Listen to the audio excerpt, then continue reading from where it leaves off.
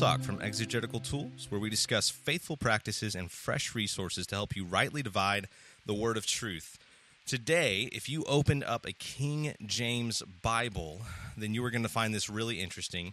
Today, if you don't have any idea if you even own a King James Bible or you know exactly where it is because it hasn't moved, today will also be very interesting to you. I'm with Dr. Mark Ward, a Logos Pro at Faith Life, author of Authorized, the Use and Misuse of the King James Bible. Mark, how are you doing?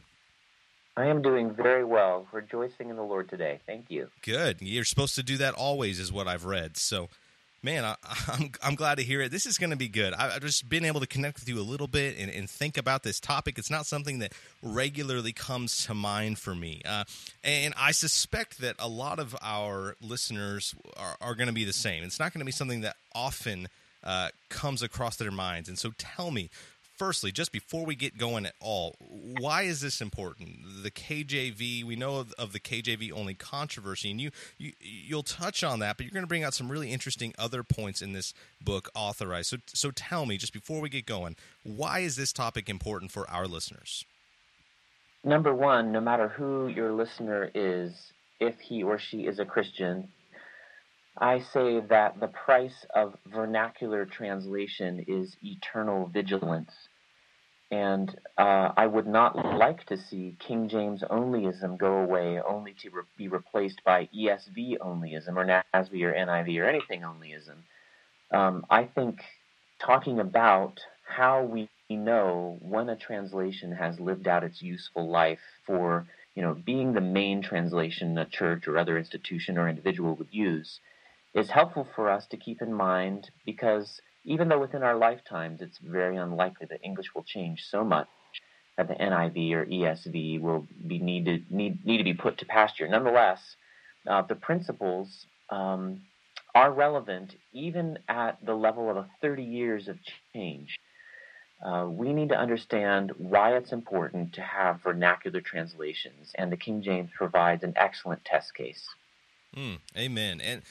And if I could offer just one other reason why this is important, it's because at the top of the front page or of the cover of your book, it just says this, highly recommended, D.A. Carson. And I think that speaks volumes. He's got a much longer acknowledgement as you get into it, and he notes some things about your style, that you have a very amusing and helpful style, but with serious scholarship. And you were telling me a little bit of a funny story about that. How did you obtain an endorsement from D.A. Carson, and what was that like? Well, I'll tell you what it was like. I was totally intimidated and nervous, and I was thinking about how Elizabeth Pride and Prejudice says to Mr. Collins, the clergyman, as he's about to introduce himself to Mr. Darcy, she says, he will consider it an impertinence. So I didn't want to do it, but my publisher said, you need to do it. You need to ask. So I went ahead and asked D.A. Carson to blurb the book, and I failed to attach the PDF to the email, and he wrote back saying, you forgot to attach the PDF to the email, and I'm unwilling to purchase the book. He's kind of being a little sarcastic there. So I was like, oh no, I immediately wrote him back, said, ouch, so sorry, here's the file. And 48 minutes later, this amazing man read the entire book, and he must have, because his endorsement shows that he did, and gave me a nice endorsement. And I was utterly blown away. It's been one of the best days of my entire life. Yeah, I would imagine so. So, man, no. And he does say some really interesting things here. He's talking about those who are convinced of the superiority of the KJV. This is a quote, whether for stylistic, cultural, or pedagogical, theological, or traditional reasons. I think he probably covered the gamut there. He says, this is the book to read. Mercifully, Dr. Ward does not pummel his readers or sneer at those who take another position. Patiently, chapter by chapter, example by example, he makes his case. All of his work geared toward fostering more and better Bible reading. And then, of course, highly recommended. Now, I think I can imagine a little bit of why Dr. Carson enjoyed this is because that description describes most of his work. He is one of these who does not pummel or sneer, but patiently, chapter by chapter, example by example, makes his case. And so, I mean, if you can mirror in some way Don Carson's work, then I think then it's absolutely worth a listen and a conversation. So, without further ado, let's talk about this. One of the main points that you make here, and you've already mentioned just a little bit, is that as much as most of us, the mainstream of English-speaking believers, are going to sneer at KJV onlyism. You make the point that many of us are in some way or another beholden to one translation. What do you mean by that?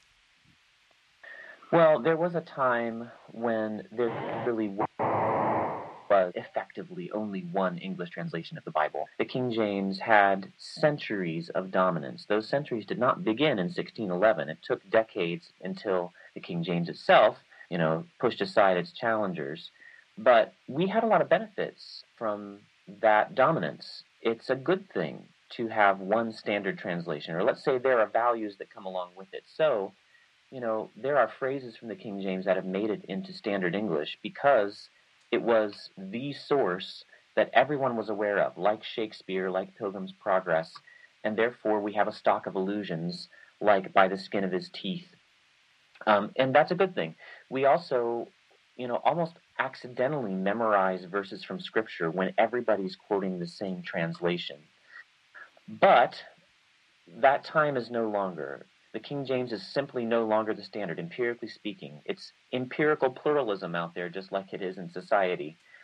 And I have come to realize that we cannot recover a time when only one translation, ruled us all and bound us. So we need to look for the values in our multiple translation situation. And I've discovered a lot of value there, particularly for people who do not read Greek and Hebrew. And your audience is largely, I assume, and I'm part of your audience, people who have studied the biblical languages, but we're teaching people who haven't. How do we help them to study their Bibles? What tools do we hand them? I think that English Bible translations and comparing them is a comparatively overlooked tool. I mean, it's so easy to do, but are we equipping lay people in the pews with the ability to compare translations? I don't think we're doing a good enough job, and so my book ultimately aims toward that end, trying to help people see by looking at one translation mainly for most of the book, why it is that we ought to not be looking at one translation mainly in our Bible study, why we should use multiple English Bible translations. And I think it's important that you're bringing out your main motivation here is in understanding the Scriptures for a common person, a lay person, if you will, someone who's not going to have this. And I feel common most days, so it's not a derogatory word. Those who are busy doing other very important things besides learning Greek and Hebrew, they need, as you're saying, multiple translations to kind of get at what's going on here. But then I'm curious a little bit, and this is a bit of just a random ministry application question, if you're willing to field it for me. You talk about the benefit that the English-speaking world had in having a kind of a standard translation for such a long time, as far as having a common, you say, stock of allusions and picking up memorization a little bit more easily because we're always hearing it in the same exact language. I know that's something that's been a challenge to me, is kind of unmemorizing another version while I'm studying a different one. And so would you recommend that a local church, so many of our listeners being pastors, those who know the biblical languages but are teaching those and leading those who don't and probably will never learn the biblical languages, do you recommend that they point always, in their sermons and their lessons and their study time to various translations and how they use the Greek and the Hebrew? Or would you recommend that, on the other hand, they have kind of a standard? Our church, viewing this almost as a positive, our church uses the CSB, for example, whatever, so that we can all kind of be on the same literal and metaphorical page. What do you think of those practices? You don't have to necessarily weigh in, but it's something that came to mind. I'd like to hear a little bit of your thoughts. Yeah, I've been in churches for quite some time now in which people were carrying multiple different Bible translations, and that alone, I think, is no problem at all. It's something that I would actually encourage, because maybe I'm overreacting a little bit, but I did grow up in King James onlyism. Let me say immediately that the teachers in my King James only Christian school and high school are loving, gracious, godly people who are still my friends and have actually, one of them read this book twice and talked it over with me and was very gracious, although he was not persuaded. So I'm not trying to throw them under the bus, but I do want to inoculate my own children and any churches that I have influence over against one version onlyism. And it's not mainly a negative thing, it's mainly a positive thing. I want them to be gaining the benefit of having multiple translations. I've written several posts on this at the Logos blog. That's what I do full time, writing for Logos Bible software. And one of the big points I've made is you as a pastor ought to safeguard the trust that your people have in the major good evangelical English Bible translations.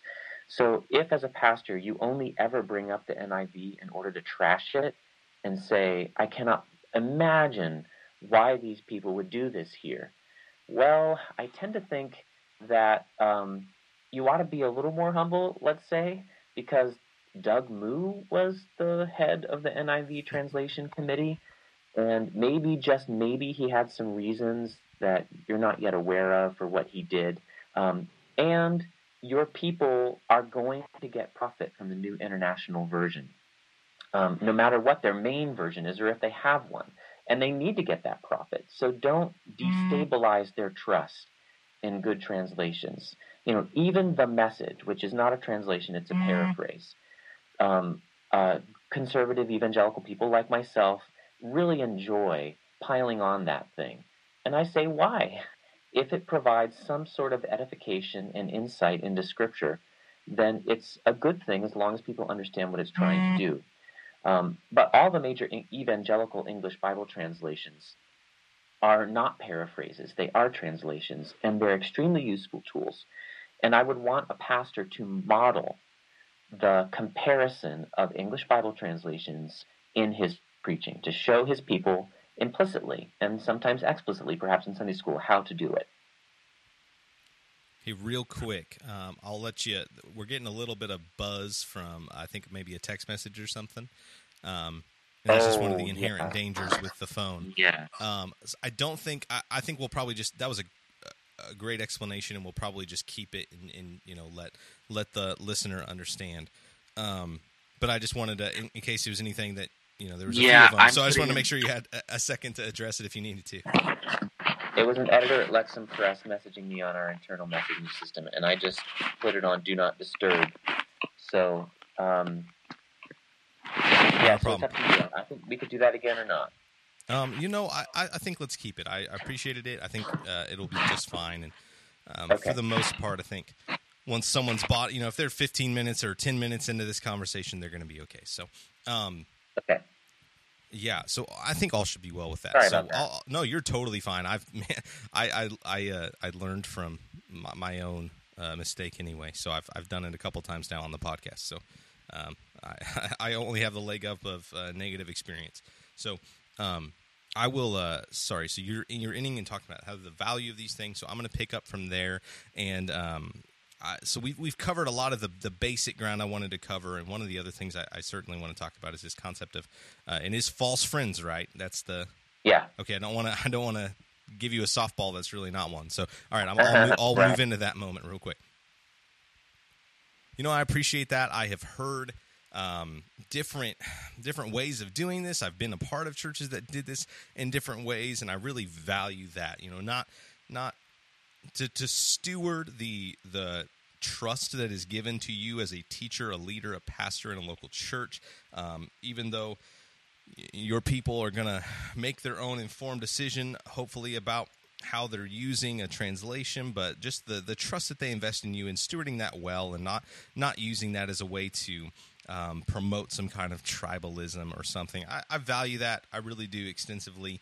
I understand just the propensity as an individual Christian to lean toward just, well, this is what I normally read, and this is what I'm going to keep reading, and this is probably what I'm going to read in 20 years, and probably what I'm going to read in 50 years. And but at the same time, acknowledging the benefit of viewing multiple translations, especially if you're not digging into the original language of something, then it might be really helpful.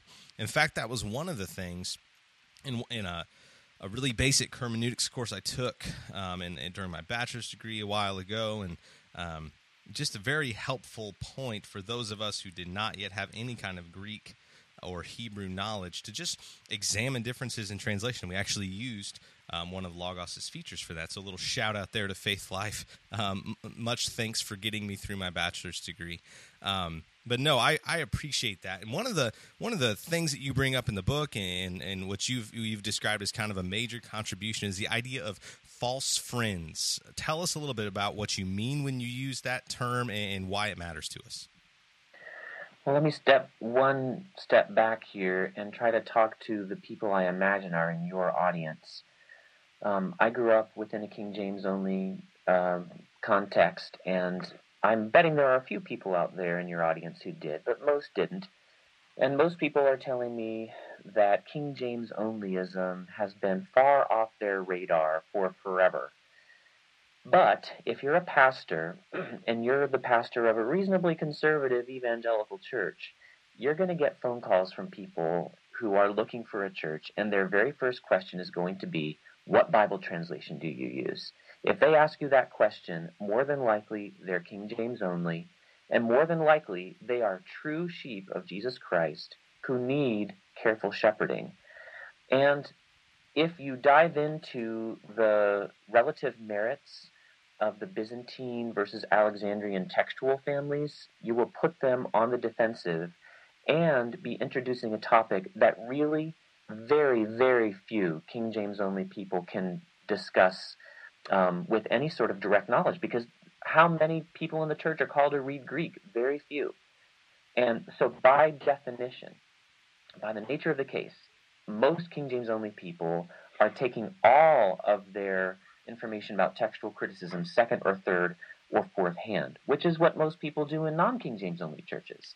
So when you start talking about this Greek text versus that Greek text, you're actually not talking about textual criticism. You're talking about which authority should someone trust. Should this King James only person trust their old pastor, the books they've read, or should they trust the authorities that you trust? That's a very different discussion.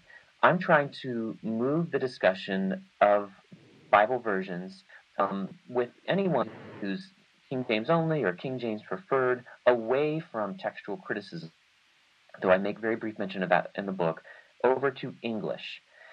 And as soon as you bring up the difficult English of the King James, you will get this immediate response from anyone who prefers the King James. They'll say, well, yes, okay, there are archaic words in there, but are you too lazy to use a dictionary? Are you going to dumb down the English language? I'm trying to handle objections like that. And one of the major ways, I guess the major way that I handle the objection, why don't you use a dictionary, you lazy person, is by pointing out that a dictionary cannot help you with every problem that King James English presents. English has changed in 400 years in such a way that we all know there are dead words like besom, chambering, and emerald, words that we don't use anymore. We have words like broom and immorality and tumor instead. And yes, you can look those up. Whether people actually look them up, I'm not so sure, but you can.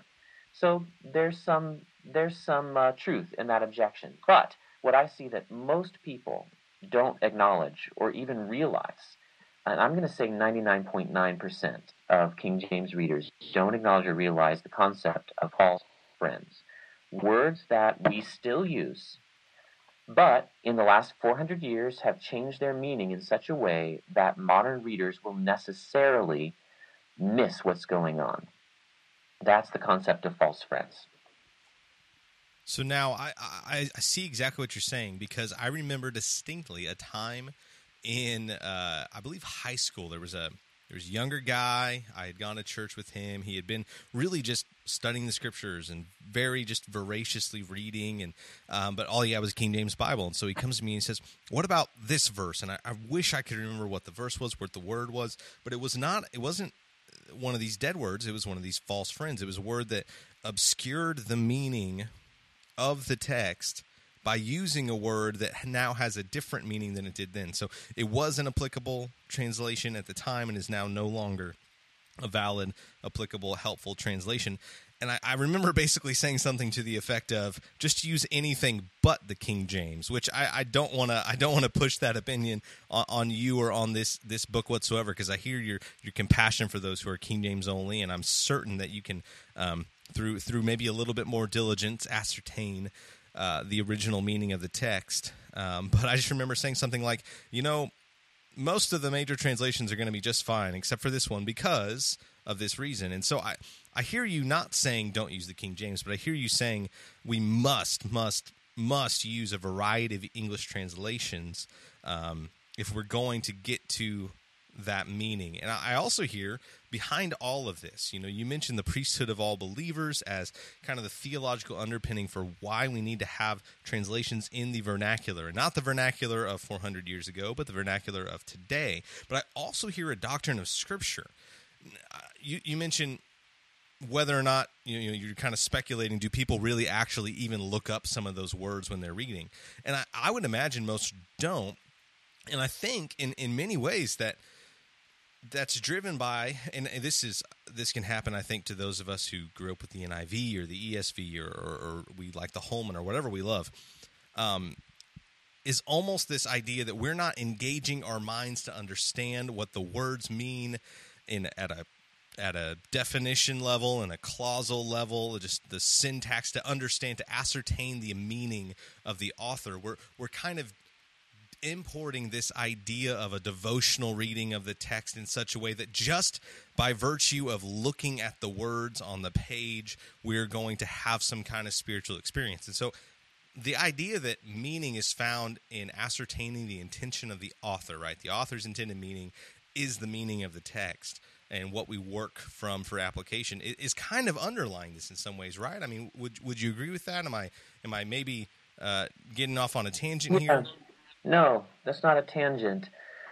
In Orthodox, Evangelical, Reformation, Protestantism, and I'd like to say in Orthodox Christianity, the ultimate authority for everything that we believe and practice has got to be the Greek and the Hebrew, and a little bit of Aramaic there, some places in the Old Testament, and actually a little bit in the New.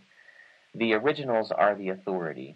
And where we don't go in Orthodox Christianity is where Islam goes, typically. Now, Islam is not united on this. I did a little poking into this. But a lot of Islamic scholars have said that only the Quran in the original Arabic is truly the word of Allah. We, along with the King James translators, say explicitly that every good translation is God's word. But when they do differ, and when really fine questions of theology come up, we know intuitively, we don't appeal ultimately to the English translation, we appeal ultimately to the Greek and the Hebrew. So what I say about English translations is that they are the best tool that most of us have for getting to God's Word. I kind of paused awkwardly there. This might need to be edited. I forgot what your question was. No, you're good. I'll edit there. I think that was a great reply. All as well. I just wanted to make sure it wasn't like we'd stalled out or something on the Wi-Fi. So I think we're all good on that. We're looking at maybe 5 to 10 minutes left here. We've hit most of our major points, and I don't want to get too much into examples because I want to leave as much of that to you. You've already, apparently, according to Don Carson, done a fantastic job, example by example, pointing these things out. And so I want to leave that to the book. It's succinct. It's less than 200 pages. Don Carson read it in 48 minutes, whatever that means for the rest of us. And so I want our readers to go pick this up. If they want to buy the digital edition from Faith Life, have it in Logos, I'm sure that would be helpful. Buy the print edition from Lexham, whatever it's going to be for them, that's going to be most useful. But I want to leave that to the book, but I still want to talk about these manuscript differences, okay? So for ministry practice and for most of the people in our churches, godly people who are working for his kingdom diligently and treasuring Christ, his son, this is not going to be a conversation. This is not going to come up regularly. There may be some for whom it is a problem. They understand at least a little bit of what's going on, and they want to have that conversation, let alone those of us who work in some kind of biblical studies, divinity field. So tell me, just give me the very, very basic primer of the manuscript differences in the King James tradition and most modern English translations, and then touch on some of the finer points, if you wouldn't mind. Okay. The very most basic fact is that when the New Testament was written, and this is true of the Old Testament as well, there were no computers, and there was no movable type printing. And so every single manuscript of the Greek New Testament, as of the Hebrew Old Testament, had to be copied out by hand. And it's helpful to think, as my pastor of 18 years, Mark Minnick, who endorsed the book too, said to me many times, it's helpful to think of these as somebody's Bible. We carry Bibles around that we can easily get a replacement, but somebody way back when couldn't do that. It was very expensive, and they spent good money to have the Bible copied for them. Humans can do many, many things, but one thing they humanly cannot do, is copy out a very, very long book without making a single mistake. You have various kinds of mistakes where you're accidentally copying one line twice or accidentally skipping a line. There are mistakes like one called metathesis, where you're switching two letters or switching two words. And then there are the so-called purposeful changes, and it's a little difficult to know why a given manuscript has a difference from others. I'm talking here at the most basic level. What we have is a bunch of manuscripts, nearly 6,000 of the Greek New Testament, although very few of them are the entire Greek New Testament. Some of them are just tiny scraps, going all the way back to the 2nd century. And we've got to make some kind of judgment, which of these has the original reading. And this freaks people out and is a big reason for the existence and persistence of King James onlyism. No Christian likes the idea that we've got different Bibles out there. That's really alarming. I want to know, what did God say? And I'm concerned that the people within King James onlyism and anyone else alarmed by this who doesn't read Greek is really at the mercy of whichever authorities they trust. And those authorities may not be trustworthy. They themselves may not be able to read Greek very well. And in the case of King James onlyism, that is the case. The authorities are not trustworthy. And what they've tried to do is whip up alarm over these differences. So in my book, I spend a very brief amount of time on textual criticism, and the only thing I'm trying to do there is not take a final position on which text is right and which theory of textual criticism is correct. I'm just trying to tamp down that fear and get people to trust what they have in their hands. And actually, I don't care what they have in their hands. All of the options, in my judgment, are good. You take the Textus Receptus, which underlies the King James and the New King James, and a couple other more obscure modern translations like the Modern English Version, which is getting a little bit of press nowadays, and there are various modern King James Version attempts. The Textus Receptus underlies those. That's in general what's called the majority or Byzantine text. All the other translations out there in English, and most of them around the world, are made from a critical text, which only means the science of textual criticism as it's developed has produced this text. And I've put together a project called KJVParallelBible.org, which is being launched on the very same day as my book, Authorized the Use and Misuse of the King James Bible, where you can actually look in English at all the differences between the Textus Receptus and the critical text. And the reason I don't care which text you use is that on this site you will see verse after verse after verse after verse, which is exactly the same. And the great majority of the differences that you'll see between the two texts, and this site puts them in English for you, the great majority are minor. So if you prefer the Textus Receptus, I say fine, go for it. The point of my book is make a vernacular translation out of it. Use a vernacular translation of it. 1 Corinthians 14 ties intelligibility to edification. If you're going to edify people, you have to use words that they will understand. That is the argument of the book. And that's why I don't want to spend time on textual criticism. That's not going to be edifying for my intended audience. I'm happy to jaw about that at scholarly societies, but I actually don't think that people who cannot read Greek should be arguing about textual criticism. Proverbs 18:13 says, whoever answers a matter before he hears it, it's a folly and a shame to him. So I don't discuss which manuscripts in ancient Chinese of Confucius are the most accurate ones. I think that people ought to have that same reticence if they don't read Greek to discussing textual criticism, and it should instead focus on what the Bible says clearly, which is that we ought to be able to understand the words of God in translation. Amen. Again, I'm really encouraged by your commitment to ministry in this, your commitment to being pastoral in this, your commitment to the edification of the saints in this.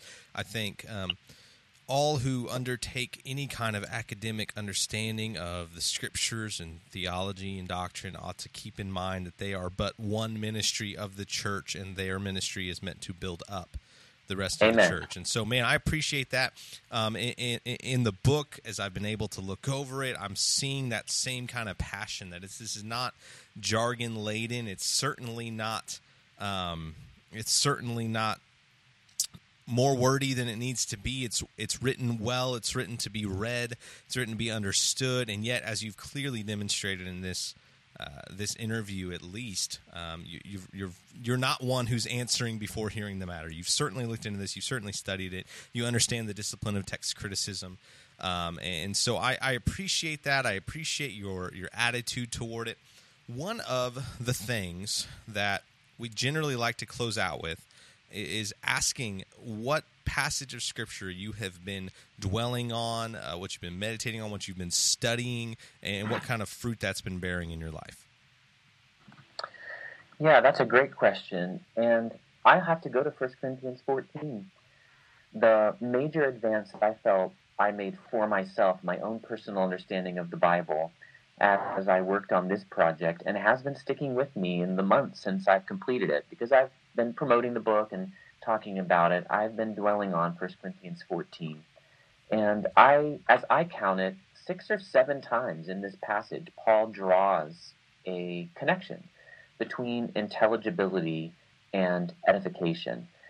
So there are some nerdy types who listen to the Exegetical Tools podcast who are very adept at digging into the nitty-gritty of textual criticism and mastering large amounts of data, and I honor those people. I tend to be a popularizer who takes the work of those people and makes it more accessible to those who haven't had the opportunity to study like that or don't quite have the gifts and inclination to do it.